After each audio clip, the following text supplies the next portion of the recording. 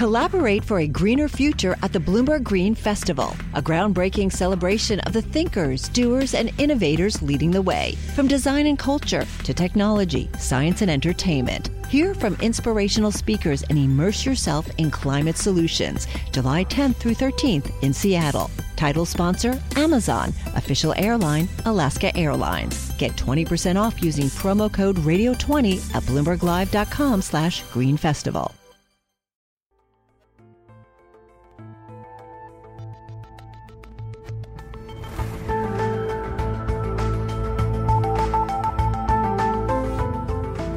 Hello and welcome to Out of Office. I'm your host, Malika Kapoor.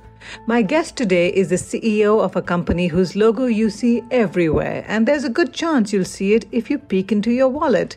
I'm speaking with Al Kelly, the CEO of Visa. Al wants to change that by pursuing a model of inclusive capitalism. In this podcast, he explains what that means. And we also talk about his early years, his days at the White House running technology for the Reagan administration, his passion for sports, and leadership. Al has often talked about the 3 C's of leadership: curiosity, courage, and communication. These are things he learned from the most important mentors he's had, his parents. Here's Al Kelly on Out of Office.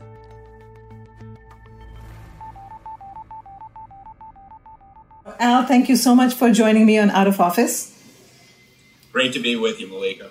This is a conversation about leadership. And I know that you really value 3 essential qualities, the 3 C's: courage, communication, and curiosity. And the one that really stood out to me was, for some reason it resonated, was courage. And I wondered if you could tell me about a time in your life, in your career, that you had to really dig deep and draw on your reserves, draw on your courage to make a decision. Well, I actually believe that courage is a very important part of evaluating people in terms of their ability to ultimately lead, because the higher you get in an organization, the more lonely it gets. And making decisions often requires courage. It's not something that I think I try to demonstrate and use courage almost every week in terms of making a call on any kind of decision. I think some of the, if you're asking for a specific example, I think back to a time where I hired somebody and unfortunately I recognized in less than 3 months that it was a mistake. And I so value leadership and talent, and I always think about that if somebody's not a good leader, that they're impacting lots of other people who are not happy at work, and therefore you're making their retention at the company vulnerable if you don't do something. So it literally in the 4th month, I actually asked the person to leave. And at some level, it sounds horrible. You know, people would question, why did I clearly I wasn't giving a person the chance. And, the reality was there were, so many issues and so much damage had been done to the spirit of the team in a very short window that I felt like I couldn't give the person any more time, because the reality was that if I remember back, Malika, the person had like 60 people in their organization, and I couldn't have 60 people being unproductive, 60 people being dissatisfied. So I had to make the call. And, there was a lot of shockwaves about it. Mm-hmm. But when I look back, though, I think that people were very, very grateful that, in essence, that I had the courage to make that call. But I go back to what I said, which is I think that, I often write in performance appraisals, apply the 98% rule more often. And what I mean by that is that when you have most of the information, don't ask for more information and continue to kick the can down the road, which only frustrates people. Mm-hmm. You need to have the courage to make a decision, recognizing that there's rarely perfect information. If there was perfect information, computers could run companies, but there's never perfect information, which is why human beings need to run companies, because computers don't deal well with ambiguity, whereas human beings can at least process ambiguity if they have courage.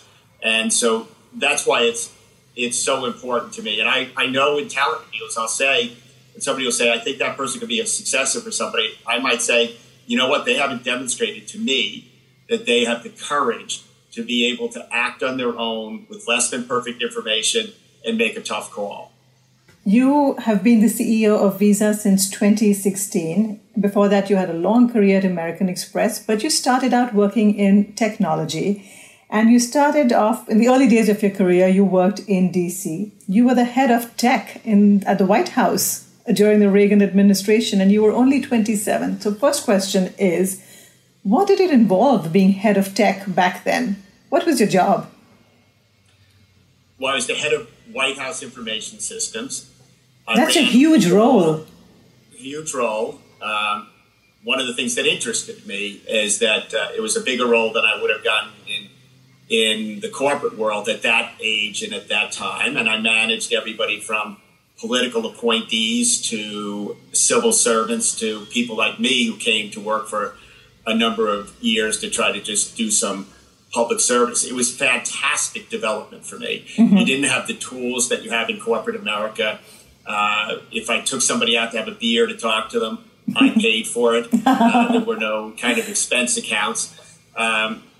It was an incredible growth opportunity. But I was responsible for all the high secure systems. So there's something called the White House Communications Agency, which is run by the military, and they oversee the systems for the National Security Council and any other dealings that like the president's telecommunications and those kinds of things. But anything on the administrative side, from the desktop devices on people's desks, and when I was there, we were converting from word processing machines to PCs. Wow. The email system went in then. It was something that, if people of my age will remember, Profs, which was an IBM email system. We had mainframe systems that did everything from payroll to personnel systems to procurement systems. There was a system that handled all the communications that came to the White House and to the president. And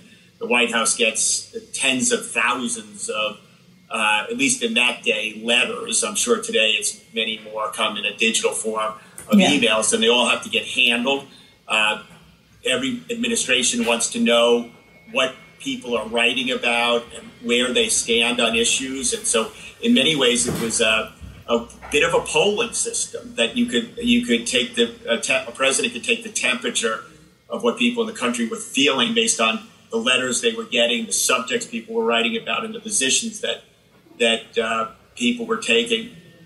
During that time, in 1986 was the Iran-Contra affair, where White House got caught up in a issue of providing arms to the Contra rebels.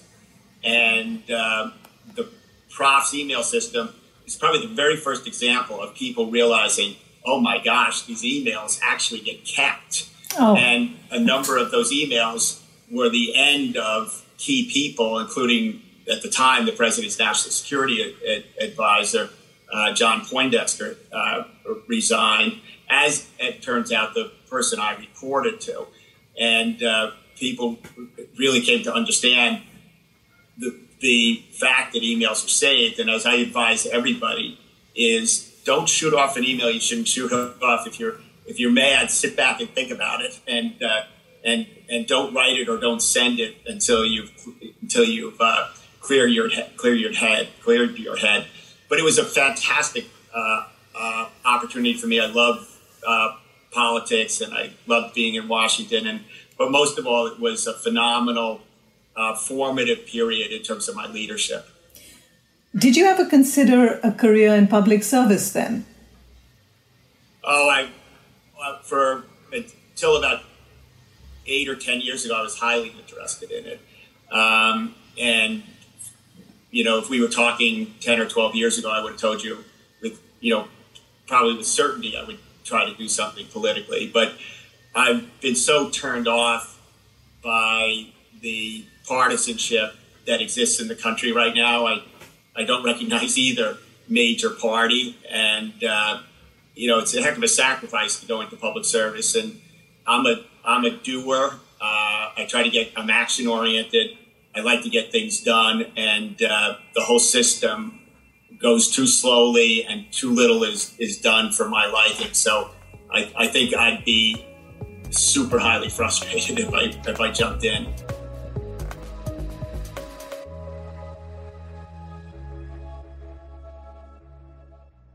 Hi, I'm Ron Kruszewski, Chairman and CEO of Stifel. Financial advisors, if you're not growing your practice, you're losing market share. Stifel is a growing entrepreneurial, advisor-centric firm built for successful advisors like you. Imagine having the resources of the largest wirehouses and the support of the boutique shops, but none of the bureaucracy to get in the way of you serving your clients. At Stifel, it's your business, your book, your clients. I always tell the advisors we're recruiting, I want you to come to Stifel and double or triple your business. Most of them laugh and shake their heads, but I'm serious. Don't take it from me. Take it from Stifel's #1 finish in J.D. Power's 2023 U.S. Financial Advisor Satisfaction Study. So, there's a reason why 148 financial advisors joined Stifel last year. Come join us and find out why Stifel is the firm where success meets success. Visit www.choosestifel.com. Stifel Nicholas and Company Incorporated, member SIPC and NYSE. You know success when you see it. Or you think you do. The people in the spotlight. Athletes, actors, artists. But what about the people behind the scenes? You know, the ones who make it all happen. The lighting engineers, the sideline photographers, the caterers. They're small business masterminds.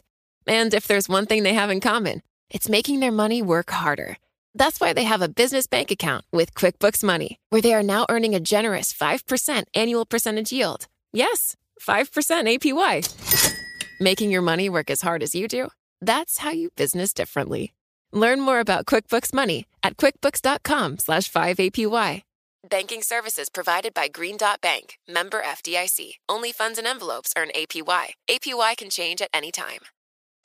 After you worked at the White House, you went on to have a very long career at American Express. You were there for over 20 years. You had many senior positions there, including president. And then you left. And when you left, it created a real buzz in the press. And there were lots of reports saying that you left because you didn't become CEO. And I wanted to ask you if there was any truth to that. And if so, how did you reconcile with that? Was it a disappointment? Or did you look at it as a chance to sort of move on to a different opportunity and to reinvent yourself? I'm just curious what your thinking was around that time. Well, it's not true that I was upset that I wasn't the CEO, because Ken Chenault was the CEO, and he was entitled to be the CEO for as long as he wanted. He was doing a very good job.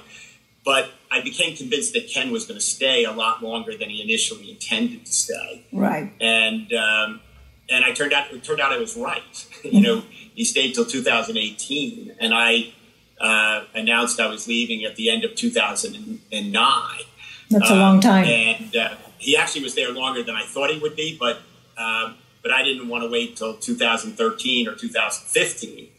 And so that was really the driving force that I thought, and I was afraid if Ken stayed too long, that there could be a likelihood that the board should decide to go back a generation before me, and that would really have disappointed me. That if I had waited and it was decided that, instead of going with a guy in his late 50s, let's go with somebody in their late 40s or early 50s, that would have been, super disappointing. So I didn't know what I was going to do, and I just decided to, that I was going to figure it out, and I learned a lot. I had a great platform coming from American Express, a great company, and that's really why I left. So you go back to the principle of courage, right? It takes a lot of courage to do that. It did. And, but believe me, I didn't take the decision lightly. I thought long and hard about it. But yes, I didn't know what I was going to do. So from that perspective, it took some courage. One thing you said when we were talking about your White House is that those years there really shaped your views on leadership. How so? Well, I don't know about as much my views, but it forced me to grow up as a leader real quickly. Mm-hmm. You know, the most people I had managed at PepsiCo, which is where I started my career, was 5, and all of a sudden I'm managing 100. And when you manage 5 people, you're a player coach, mm-hmm. and that's what I say to people. If you manage 5 people, you can't afford to not be a worker. You can't afford to not be very action-oriented. You've got to pitch in and do your part, while at the same time, trying to develop and help your colleagues that report to you. When you move to 100 people, it's a very big difference. Now you're the conductor of the symphony, and you have to make sure that the violinists and the celloists and the drummers all are on the same page, albeit that they're doing different things. You have the ability to set a common purpose, a common vision, a strategy that everybody follows. You have to have a different mechanism for staying in contact with your organization. You have to have a different mechanism for motivating them, for communicating with them. And I got that opportunity at a young age, which really helped me when I went into American Express, because my very first job there, I had over 100 people. And I'm not sure that I would have gotten there that quickly had it not been for the days at the White House. I'm actually later on today talking to a whole group of new senior vice presidents, and I'm going to talk to them about the whole notion of what we're talking about here, is moving from a player coach to more of the conductor of the symphony. There are lots of sports analogies in many of your interviews. I know sports has played a big role in your life as well. Your grandfather, I believe, was a sports editor at the New York Times. Tell me a little bit about how important sport has been in your life and your career, actually.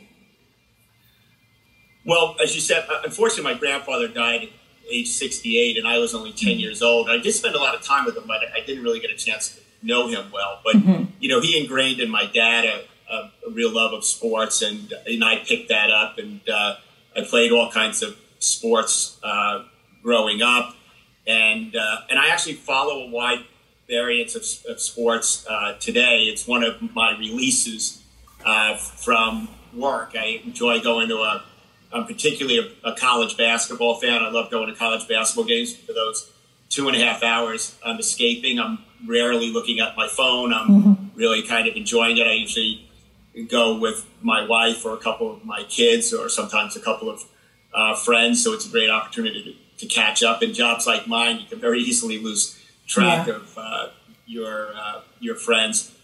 I also think sports is very interesting in terms of some of the things that you can apply to business. There's a clear scorecard in sports, right? It's ruthless, maybe too ruthless for me in terms of I would never, want to be talking about everybody's record every day, but that's what happens. But there's a really clear scorecard. Sports is a business where you change quickly. If things aren't working, you're in the locker room or you're in your practice facility and you're making adjustments. It's also a sport that spends a lot of time thinking about talent, thinking about evaluating talent, thinking about successors. It's a next man up type of sport, type of business where somebody gets hurt and who's going to be the next person. I think we can all learn from that. I think that sports probably does a much better job on succession planning and talent planning than most corporations do, because talent is so central to it, and because the nature of the business is so physical that you have to determine who the next woman or man up is. Do you play a sport yourself? I love to play golf now. I play some tennis, and I used to run. I was a competitive runner, but my legs are not as good as I'd like them to be today. So I'm kind of more an elliptical guy at this point, and I've given up my running outside. I used to play pickup basketball, but about 15 years ago in a pickup game, I was playing against young kids and a boy in 8th grade, and I went up for a rebound and came down, and he had the ball, and my shoulder was dislocated. Oh, no. So as a result of that, I decided maybe that's a signal from somebody that I ought to stop playing pickup basketball, especially against younger guys.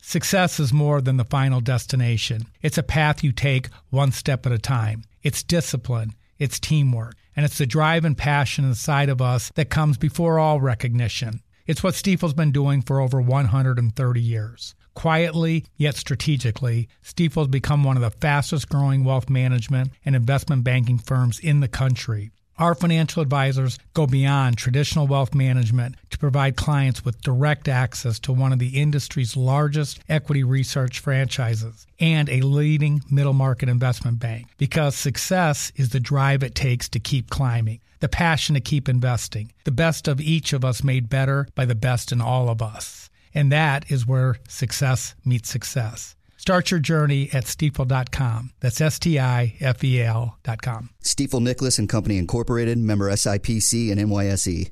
You know success when you see it. Or you think you do. The people in the spotlight. Athletes, actors, artists. But what about the people behind the scenes? You know, the ones who make it all happen. The lighting engineers, the sideline photographers, the caterers. They're small business masterminds. And if there's one thing they have in common, it's making their money work harder.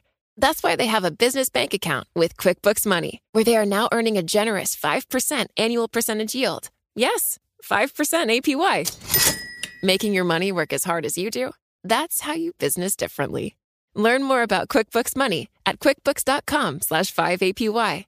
Banking services provided by Green Dot Bank, member FDIC. Only funds and envelopes earn APY. APY can change at any time. You know, these days, a lot of CEOs talk about leading companies with purpose. Purpose has become a real buzzword. And I know that you believe in something you refer to as inclusive capitalism. Can you explain that to me? What is inclusive capitalism? Well, you know, probably many people, if not all the people who will listen to this podcast, Malika, will be people who have bank accounts, have a credit card and a debit card, have the ability to get a mortgage if they want to buy a home or a condo or a co-op. But, you know, there's just under 8 billion people on the face of the earth, and 1.7 billion of them, from our estimates, live outside the mainstream of the financial systems around the world. Their wages are low. They don't have any ability to get any kind of capital. And if you can't get capital to get a business going, it's very hard for it to ever scale.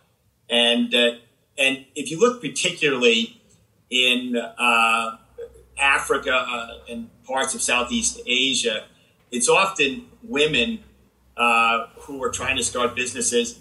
And they're trying to start businesses because they want to help their community and they want to help their families. And, you know, if you can uplift one person, it usually has a multiplier effect, and you can uplift 5 or 6 or 7 people by the help you can provide. So for us at Visa, and for me personally, trying to do what we can do to help uplift some of those 1.7 billion people. And we're doing things like, we've got a whole series in, I think something like 30 or 40 languages where we teach the basics of personal finance. You know, what's a debit card, what's a credit card, what's a bank account, what's a loan, what's interest, what's insurance, or things that sound so basic to us are not so basic to many people around the world.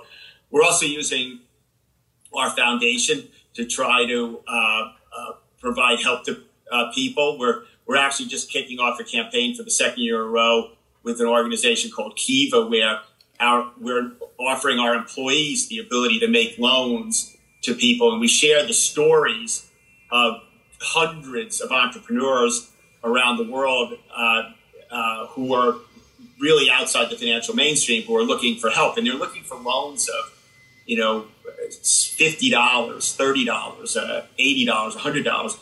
And last year we had an amazing. It amazed me. Over 80% of our employees participated in this program of making loans to these businesses around the world, and they track them.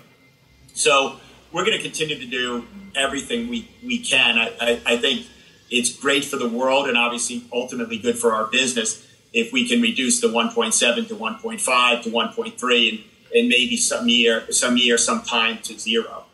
That would be remarkable. I mean, I know we forget, right, sitting in major cities and major financial centers of the world, we forget that a huge majority of the population is outside the financial system. So, it's great that you are trying your best to reach out to them. I know faith plays a big part in your life. How does that influence you as a business leader? Well, faith, first of all, for me is it's an escape. It's a place to privately think about some of the challenges that I face. It's one of the ways I feed and refuel my courage to make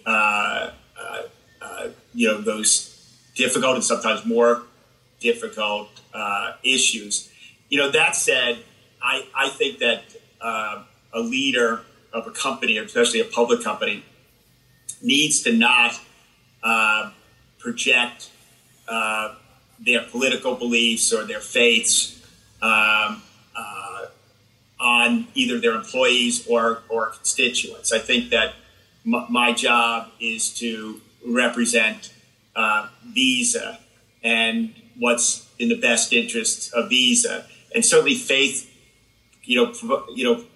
formulates a lot of my moral compass, and therefore drives some of the things that are in the values of our company and that kind of thing. But I don't ever want anybody to think that my personal political beliefs, or in my case, my Roman Catholic religion is driving my decision making. It's probably it's kind of way back in the back of my head, but I try to, as the CEO of the company, I believe my job is to park my ego and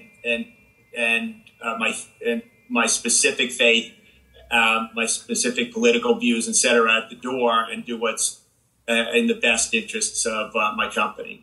Yes, of course. I mean, I think it's just more like it's for some people, it is a source of strength, or as you said, it's what helps you with courage. It sort of gives you the strength sometimes to perhaps make tough decisions.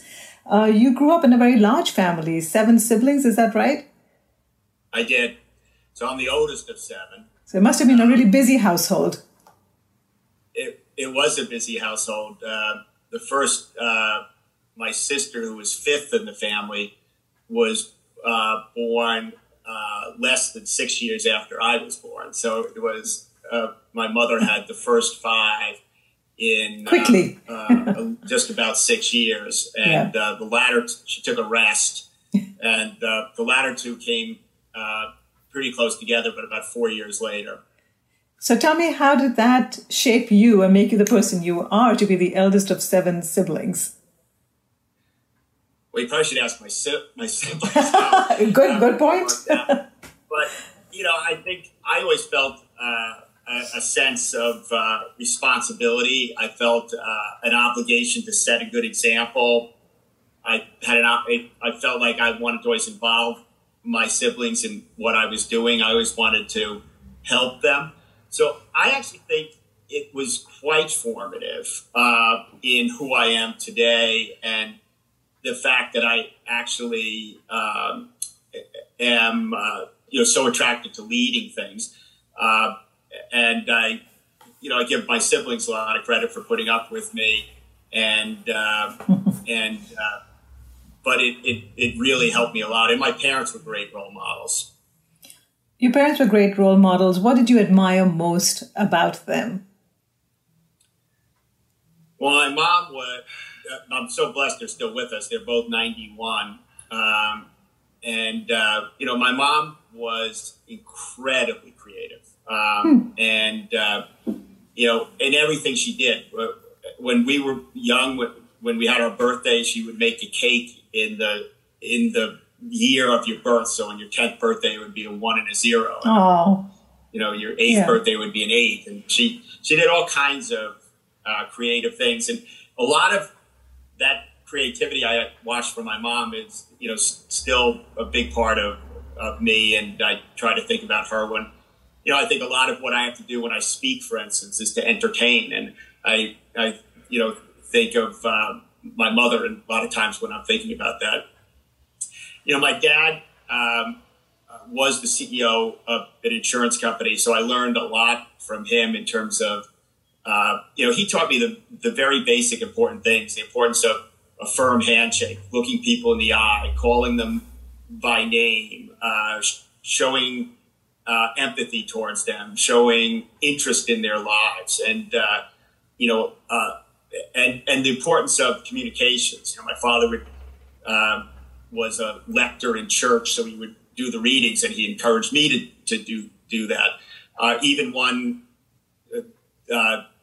mass that I was at, the lead singer didn't show up, so I led the songs. I did that once and only once because it was horrendous. I think people were walking out of church at the fright of my voice. But I learned early on to be comfortable getting in front of a microphone and communicating to people, and that's important. Communications is a critical part of being an effective leader. So my parents were both incredible role models. So communication takes you back to one of the 3 C's, right? Which is courage, communication, and curiosity. You lead a massive organization, a global organization. You've also had bosses and leaders above you along the way. What is a quality you admire or you respect in another business leader? Well, I think that, different business leaders have different qualities and different ways they approach things. I measure as best I can the real success of a leader in the followership that they engender and earn. I'm a servant and situational leader, and I believe that it is my job to earn the respect of the people in my organization. It's not their job to respect me simply because of my title. And so I think I've said this before I say it to leaders in our company all the time. The absolute number one thing you want to strive for is to earn genuine followership, that people will do for you what they need to do, and it's done because they want to do it. They're not intimidated about doing it. They're not afraid, therefore they do it. They want to be successful. They want you to be successful because you've taken care of them. You've shown interest in them. You've developed them. You've shown empathy for them in difficult situations. And so the leaders I will tend to gravitate to and admire will be leaders that have apparently or seemingly, as best I can tell, have earned genuine followership from their organizations. My last question is, this podcast is called Out of Office. What's your favorite thing to do when you're not in the office? I have 5 children and now 2 son-in-laws. So we're a family of 9, and I guess I have to add the darn dog that my daughter has. So I guess you add that, there's 10. And frankly, I spend so much time traveling, although less during the pandemic, that spending time with them is my number one objective. I'm still blessed that even though 3 of my kids are in their 30s, they like to travel with my wife, Peggy, and I. They like to go on vacation with us.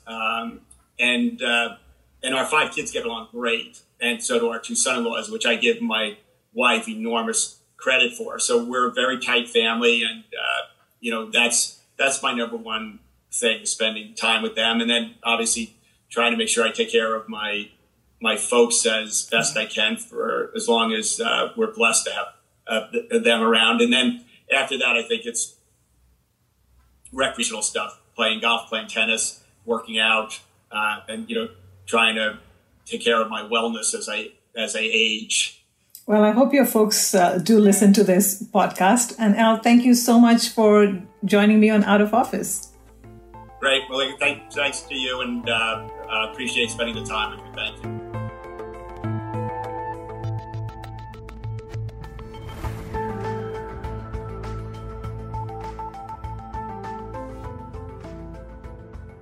That was my conversation with the CEO of Visa, Al Kelly. I hope you enjoyed it. This episode was produced by Mamoy Ikeda Helminska and Magnus Henriksson. I'm Malika Kapoor. As always, stay well, and thank you for listening.